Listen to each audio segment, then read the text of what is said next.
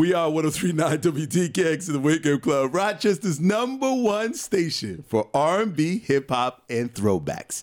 This half hour of the show is being brought to you by Hadestown. It will be Tuesday into the weekend of next week. We're talking about an 8-time 2019 Tony Award-winning production, also a Grammy-winning production.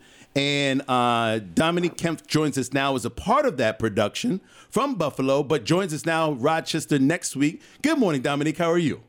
Good morning. I'm great. Thank you for having me. We are full of a lot of energy and a lot of fun here off air. So thank you for joining us. We were kind of clowning around and having fun. But can you please tell us what Hadestown is about? I've never heard of it before. I like the clowning around. That's how I am backstage.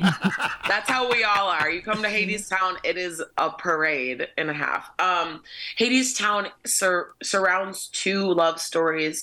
The first one of Orpheus and Eurydice, and the second is Hades and Persephone. And pretty much they're struggling above ground, and there's a lot of famine, and it's just not looking well for Orpheus and Eurydice, and she decides to sign her soul over to Hades, and it's pretty much about getting her back. So Orpheus goes down to Hadestown and tries to get her back, and there's a lot of other themes and layers in between the beginning and the end when she decides to sign her soul and if he can get her back. And where I come in is one of the fates. All right, so you are a fate, and what is a fate actually?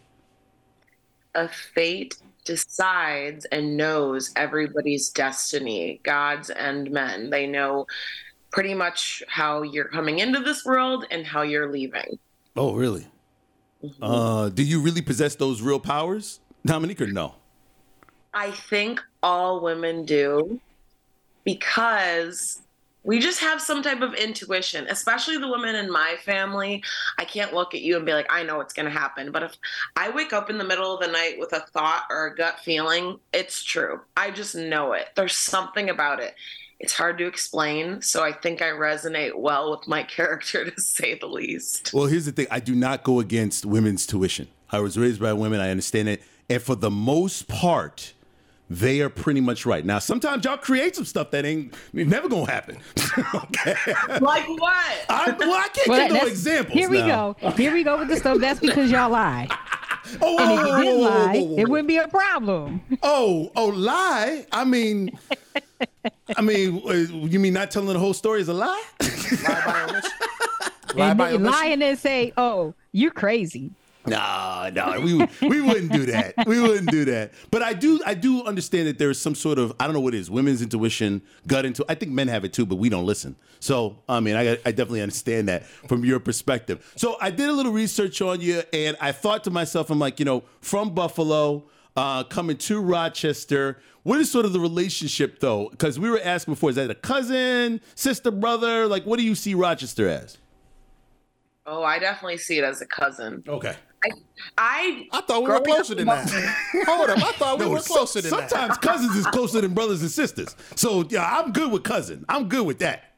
I feel like a brother or sister would be like right there neighboring Buffalo. So like all the little surrounding. But Rochester is a bit of a skip away. You don't always see them. You might see them on holidays. Give them a call every now and again. It's definitely a cousin for me. Okay. All right, hold on, Dominique. First or second? We'll give it first cousin. We'll give it first. See, that's pretty honorable. That's pretty honorable. Honestly, I love coming to Rochester. I have so many friends here. Obviously, I grew up in Buffalo, so when I went to college in Fredonia, so many Rochester folks.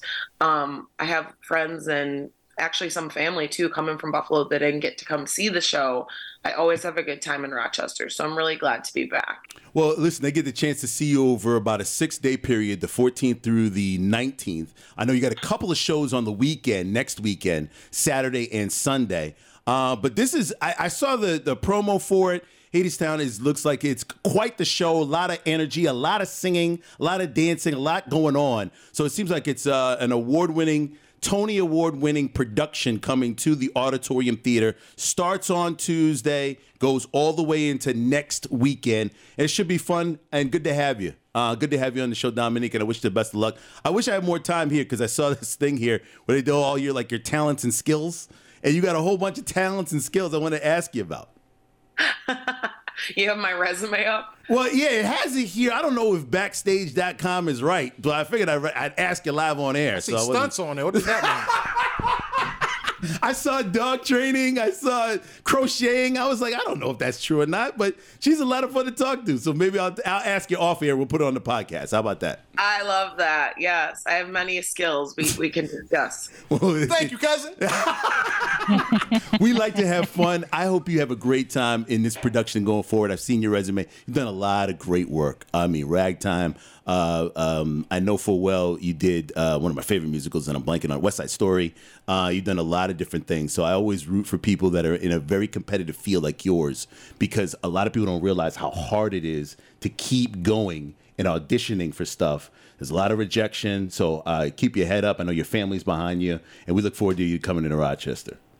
Much appreciated. Thank you so much. We are I'm really excited. 1039 WDKX, the Wake Up Club. Good morning.